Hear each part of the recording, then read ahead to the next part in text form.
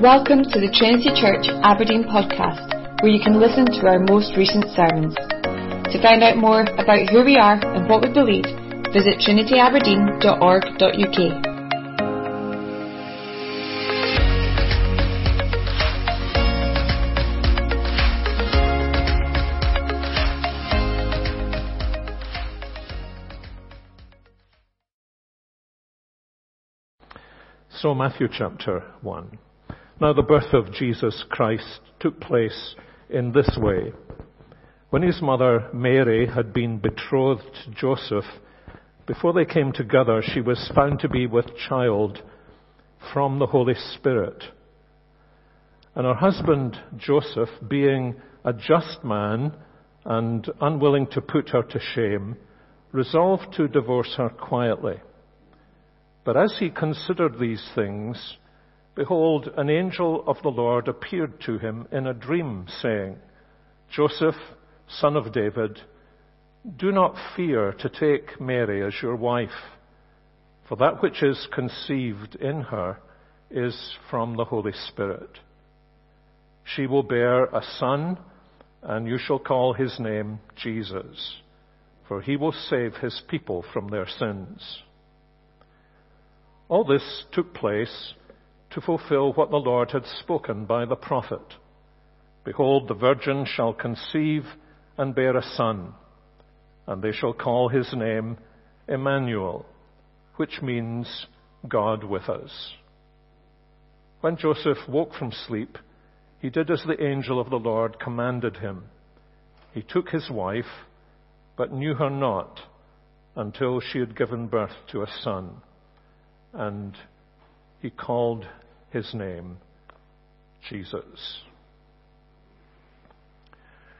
I'm sure in many Christmases it has probably struck you that the three Gospels that record what we call the Incarnation or Christmas do so in very different ways, remarkably different ways. For one thing, the three Gospels that do this, Matthew and Luke and John, begin at quite different places. Matthew begins with history, whereas Luke begins with Mary's family, with Elizabeth and Zachariah. And John's Gospel begins in eternity. And they not only begin in different places, but each of them has, I think, a different viewpoint. It is as though we are standing behind an individual. In Matthew's Gospel, I think there is no doubt that that individual is Joseph. Matthew is Joseph's story. In the case of Luke, we are standing behind the Virgin Mary. And this is Mary's story. And there is a sense in which in John's Gospel, we're standing behind Jesus himself. This is the story of the Word who was in the beginning with God and who was God. And these three different points of view have suggested to me a little series for this month for our morning services of trying to think together about Christmas from these different viewpoints. First of all, the viewpoint of the husband. Second, the viewpoint of the mother. And then thirdly, from John's Gospel, the viewpoint of the Son. David referred earlier on to the church family. And in a wonderful sense, then these three Gospels give us the ground for the church family.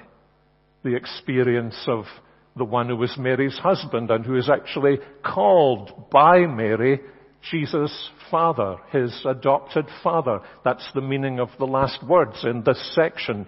Joseph names him Jesus and thereby adopts him as it were his own son. And the view of the mother with which we are so familiar. And then the view of the Son that takes us in John's Gospels where we scarcely dare go into the mists of eternity and the wonder of the fellowship of the Father and the Son into which we are brought by the incarnation and atonement of our Lord Jesus Christ. One of the most remarkable things about Joseph's story, and at your leisure you can read over this passage and turn the third person singulars quite easily into first person singulars. However Matthew got the story, it's the incarnation from Joseph's point of view. And the remarkable thing that I think you notice as you meditate on these verses is that Joseph is the only figure in the Christmas narrative who never says anything. Elizabeth and Zachariah speak. Mary speaks. The angel speaks. The angels in the field speak. The shepherds speak. The wise men speak. Herod speaks.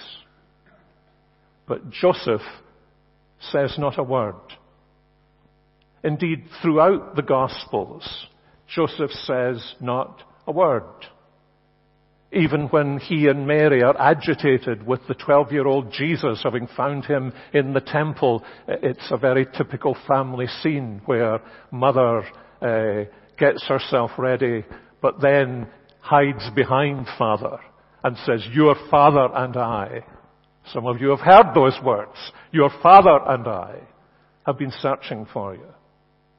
And yet Joseph, not a single word.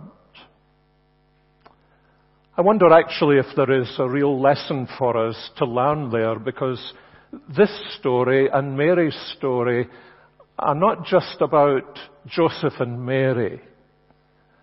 Of course we can learn lessons for ourselves from Joseph and Mary, and indeed I hope we will.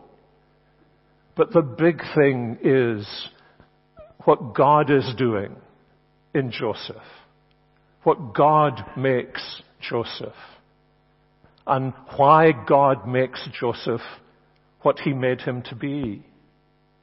And it is apparent that, among other things, he made him to be a relatively silent individual.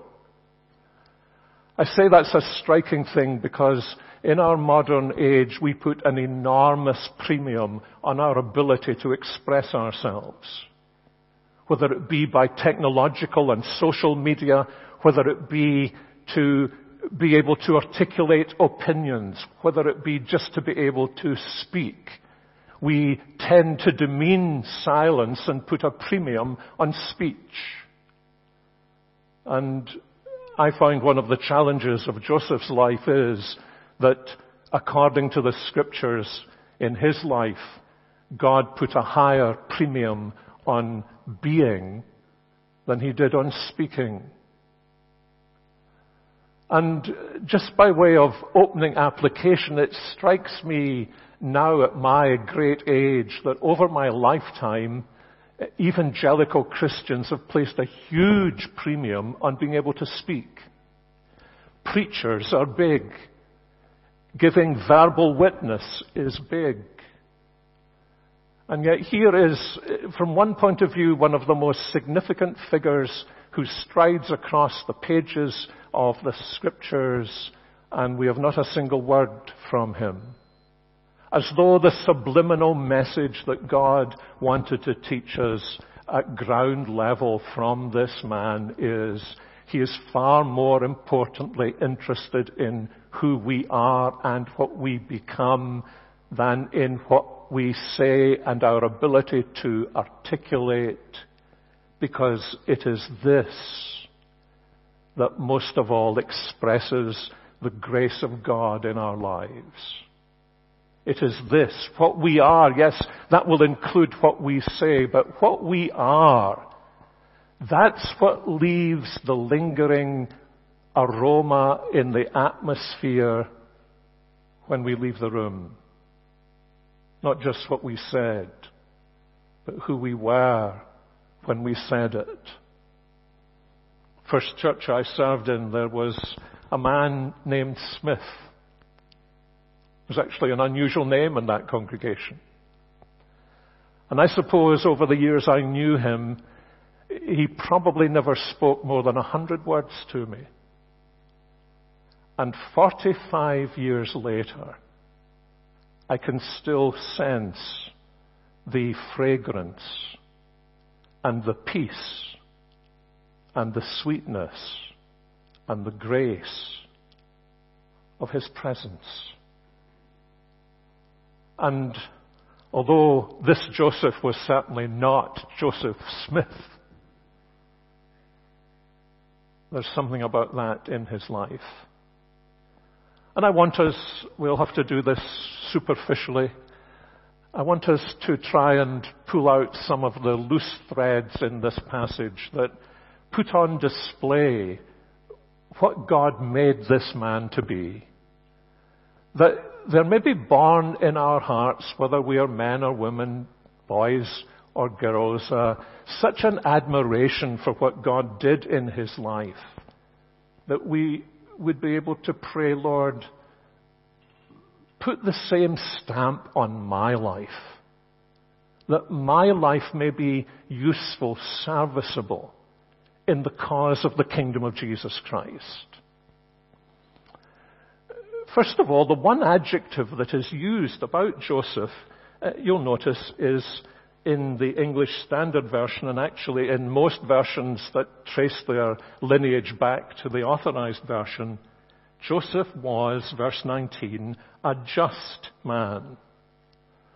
Now, nobody likes criticizing translators who are usually better scholars than oneself, but that seems to me to have been a mistake fostered by the tradition rather than by the exegesis of the text. And I say that for this simple reason, that consistently through the translations, when the same term is used of Elizabeth and Zechariah, it's never translated just. Is that because Elizabeth was a woman? And we think about just people being men? No, you remember how in Luke 1:6, Elizabeth and Zechariah were righteous, and they were looking for the kingdom of God. And it's exactly the same word here. Joseph was a righteous man. Even that word can have kind of unsettling undertones to it. We almost equate it, I think, in our society with self-righteous. But that's not at all what the Bible means. In fact, when the Bible calls somebody righteous, it's not talking about the accomplishments of the individual per se, but about the working of the grace of God in their lives to bring them into fellowship with God. As with Abraham, who was counted righteous because of his trust in the promise that God had given to him that included the coming of the Savior. And that was certainly true of Elizabeth and Zechariah. And presumably this is why Matthew uses this adjective dikaios of Joseph as well. He was a righteous man, in the sense the Bible uses that term to describe somebody who seeks to live in unbroken fellowship with God because they have received His grace and mercy, His pardon and His strengthening. And so the outflow of that is a life in which they seek to mirror God, who is the great and righteous one. The righteous man in the Bible is the man in whose life the image of God is being restored, so that he or she can walk in fellowship with God. It's a word of great beauty. To us it seems a cold word, if temperatures can be attributed to words. But to the Bible, it's one of the hottest words in the Bible. To be a righteous man. You know, the great William Tyndale, in some senses, got nearer to the Bible's sense when he translated this word dikaios, not by just, not even by righteous, but by the word perfect. Joseph was a perfect man, not in the sense of 10 out of 10 or 100 out of 100, but in the sense of being fully formed, being mature, being characterized by godliness. He was the kind of man that Psalm 1 speaks about. He was the kind of man who was, as it were, a walking, talking book of Proverbs. It all flowed out of his life. He knew how to negotiate life in the presence of God and for the glory of God. And it's very significant that Matthew calls him righteous, because the man Joseph will nurture from the cradle will have a ministry of righteousness. Remember how Isaiah looks forward to the coming of Jesus in Isaiah 11 and then in Isaiah 53 about his work on the cross. And in both of these passages, he focuses down on the fact that Jesus was righteous and his ministry would be establishing righteousness among the nations. And then those marvelous words in Isaiah 53 that by his sacrifice, the righteous one would make many righteous. My friends, we mustn't ever lose sight of the fact that Jesus learned things. Luke makes that clear, doesn't he? At the end of Luke chapter 2. His human mind was not packed with Bible in the manger in Bethlehem. He had to get to know the Scriptures the same way you and I get to know the Scriptures, by meditating on them, by memorizing them.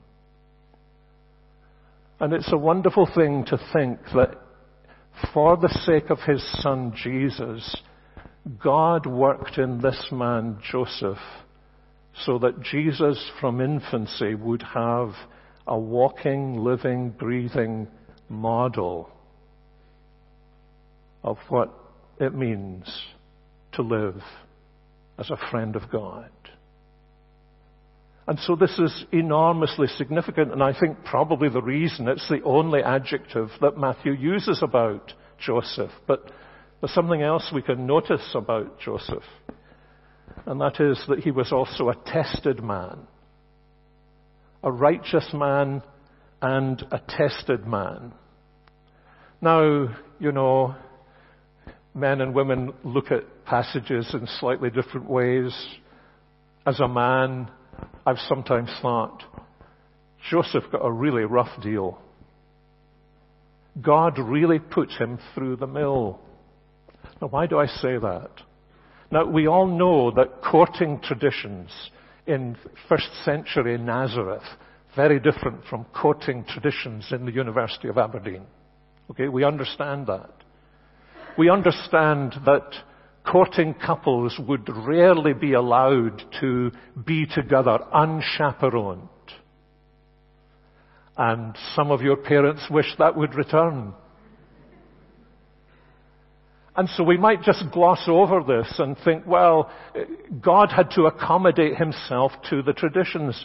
Don't you think it wasn't beyond God's wit to engineer an occasion when Joseph and Mary could be together somewhere and the angel could have appeared and told them simultaneously what was happening? If I were God, that's how I would do it. Tell them both at the same time. Angel, be with them both so that they both hear it from your lips. So why does God not do it that way? Why, if the angel says, God, don't you think it would be a better thing to do it the Ferguson way than the divine way? Then surely the Lord would have said, for any sake, just do what I say, and you'll see why I want it this way. And so Joseph, the interesting thing is, it looks as though Mary has somebody immediately to go to. And she's able to go to the hills and speak to Elizabeth, be with Zechariah. And that's an understanding cocoon. But there's no indication that Joseph who would you speak to? What would you do? You would think if ever he was really silent, this would be a time when he would just plunge into himself. His hopes and dreams and plans all shattered. And the rest of his life, if what he hears is the case and there is an entirely terrestrial explanation for it, the rest of his life he carries the stigma of what Mary has done. This is an unimaginably difficult experience. And there is just nowhere to go for him. So what is God doing? Well, it's obvious, isn't it? He's doing the very thing most of us wish God would never do. He's building character into Joseph by testing him. And I think we probably all recognize there actually isn't any other way for character to be built into us. You know, I secretly, the dark side of me always loves it when somebody who kind of fancies themselves as a really, consistent Christian loses it. They get irritated or flustered and, they lose it a bit. And then they always say, I don't know what came over me. It came over me. I'm usually a very patient person. And although I adopt the Joseph principle at that point, what I'm thinking is you're not really a patient person at all. You're actually a very impatient person. It's that your patience has never been tested. That's why you think you're patient. Because you see, patience can never arise, endurance can never be formed in us except by situations that are likely to make us impatient or to cause us to stumble. And so you see, what Joseph is experiencing is a form of what Paul speaks about in Romans 5:3, isn't it? That tribulation, affliction, works endurance. And endurance produces tested character. I suppose this Christmas there might even be millions of Christmas Eve services that will begin with the first verse of Once in Royal David City. And there's one of those verses that since childhood I've always disliked. It's the verse that tells us at the end that Jesus is so good we should follow his example. But curiously, that verse also says something quite insightful. It speaks about Mary as the mother Jesus would have watched. Many of you have children. You can imagine what that is. The baby's eyes, even when the baby can hardly see clearly, baby's eyes focused on the mother. I don't think there is a hymn that gives you the masculine parallel, but there should be. Because after the first years in his life, I think it's almost certain that Jesus spent more time watching Joseph than he did watching Mary. In his shop, with him in his work, helping him to build houses, make tables, all kinds of things. Watching. And here what we see is that God, in this hard experience for Joseph, that God was creating a man that the Lord Jesus could be watching from his childhood into his teenage years, and however long Joseph may have survived and seen character. And why was that character so necessary? Think about this from the point of view of if you are just a human father. How absolutely overwhelming it is as a burden in your heart that your son would have somebody he could look to see how the Christian life should really be lived. And that's what God was doing in Joseph's life, obviously, wasn't it? He made him a righteous man. He made him a tested man. And then thirdly and quickly, he also made him a wise man. Now, where do we see that? I think we see this especially in the way in which he negotiates this appalling situation. Here he is, and really the decision is out of his hands. Mary is going to have a child. He knows he is not the father of the child. There's only one possible conclusion he thinks he can logically draw. And therefore there is only one thing that he can biblically do. And that is to divorce Mary. I'm pretty sure Joseph and his contemporaries knew most of the Pentateuch off by heart. He knew immediately, chapter and verse. There's only one thing I can do here to be faithful to God. And so, as a righteous man, he decides that he will take the less public way here and divorce Mary quietly, in absolute obedience to what the Word of God says. But then the next verse says, as he was considering these things.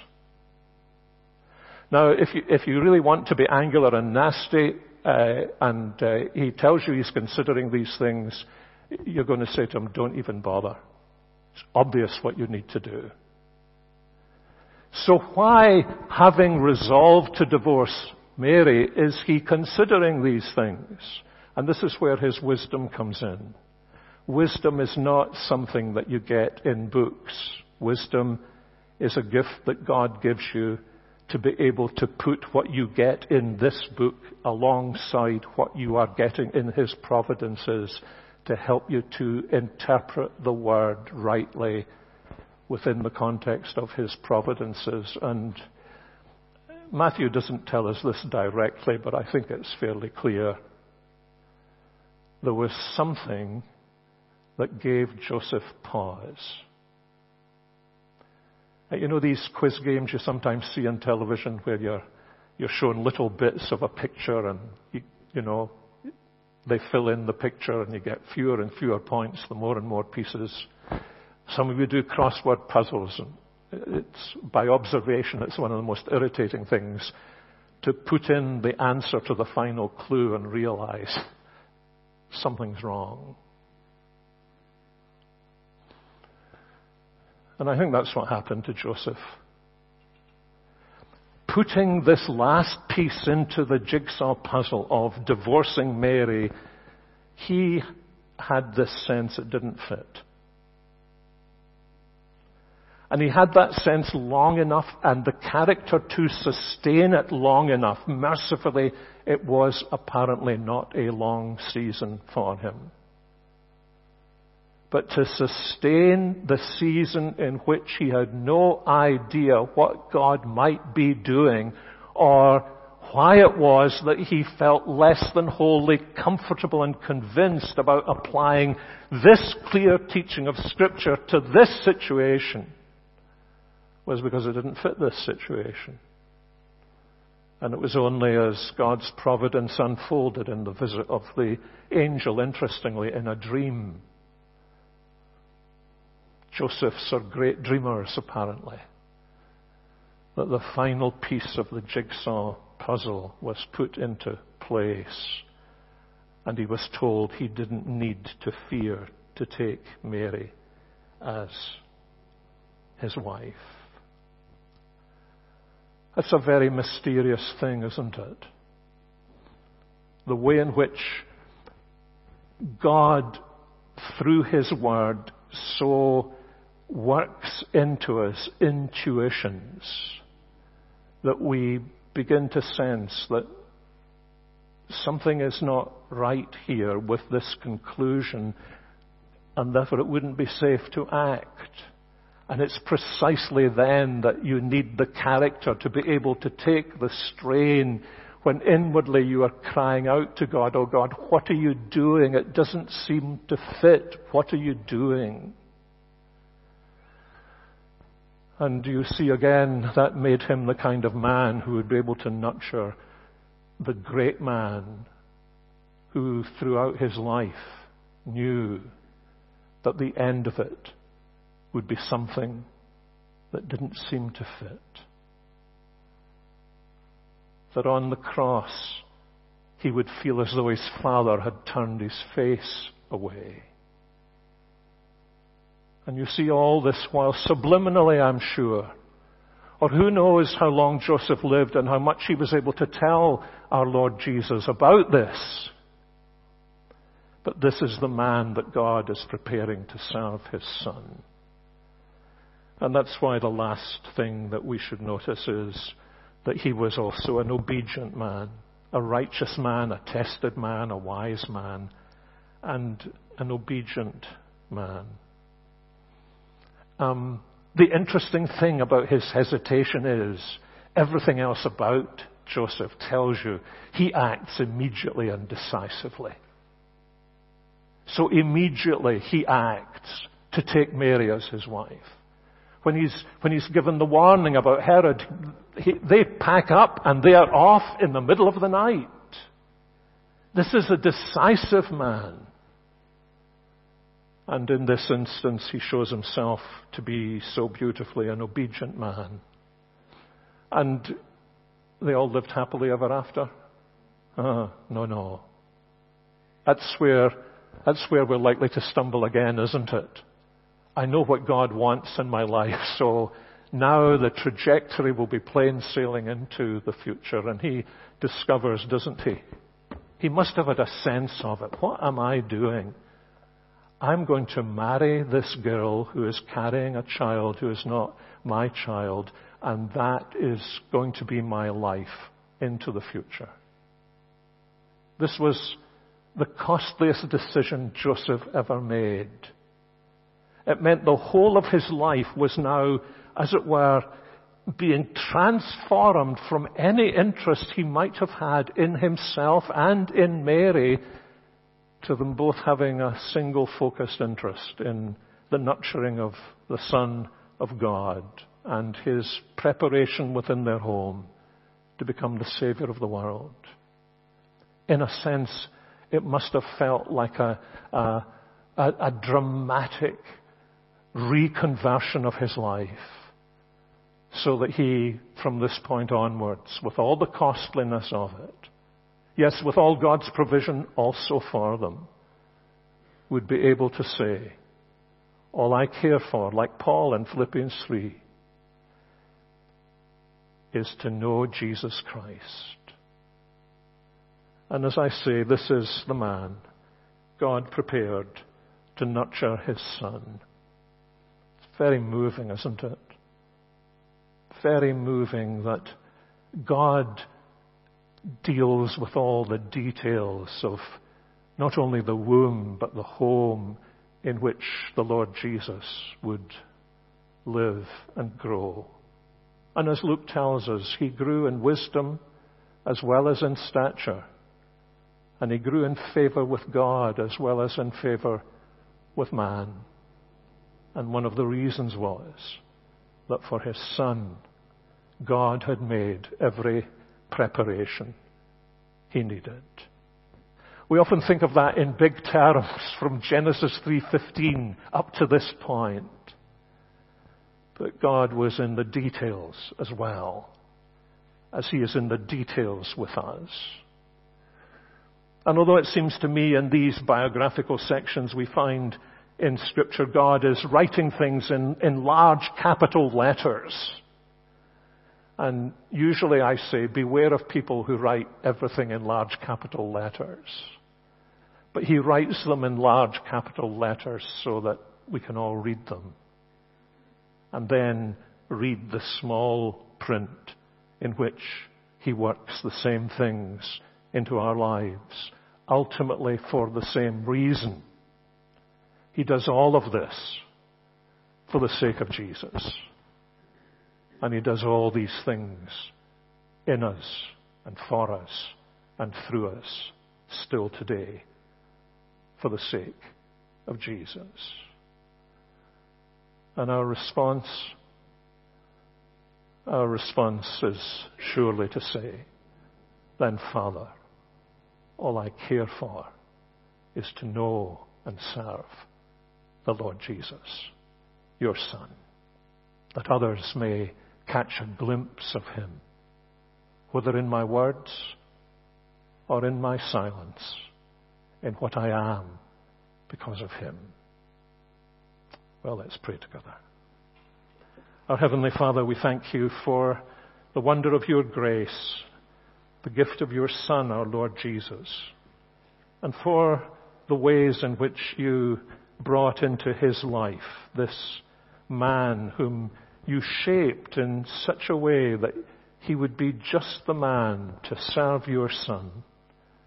We marvel at the ways in which you work also in our lives, sometimes smoothly for us, at other times with great difficulty do we trust in you. We pray that you would keep our eyes fixed on what you are always doing in us and for us, in order that you may show the Lord Jesus to us and through us.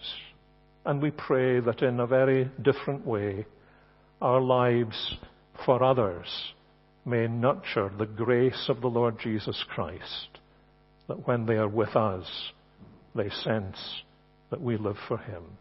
And this we pray in his name. Amen.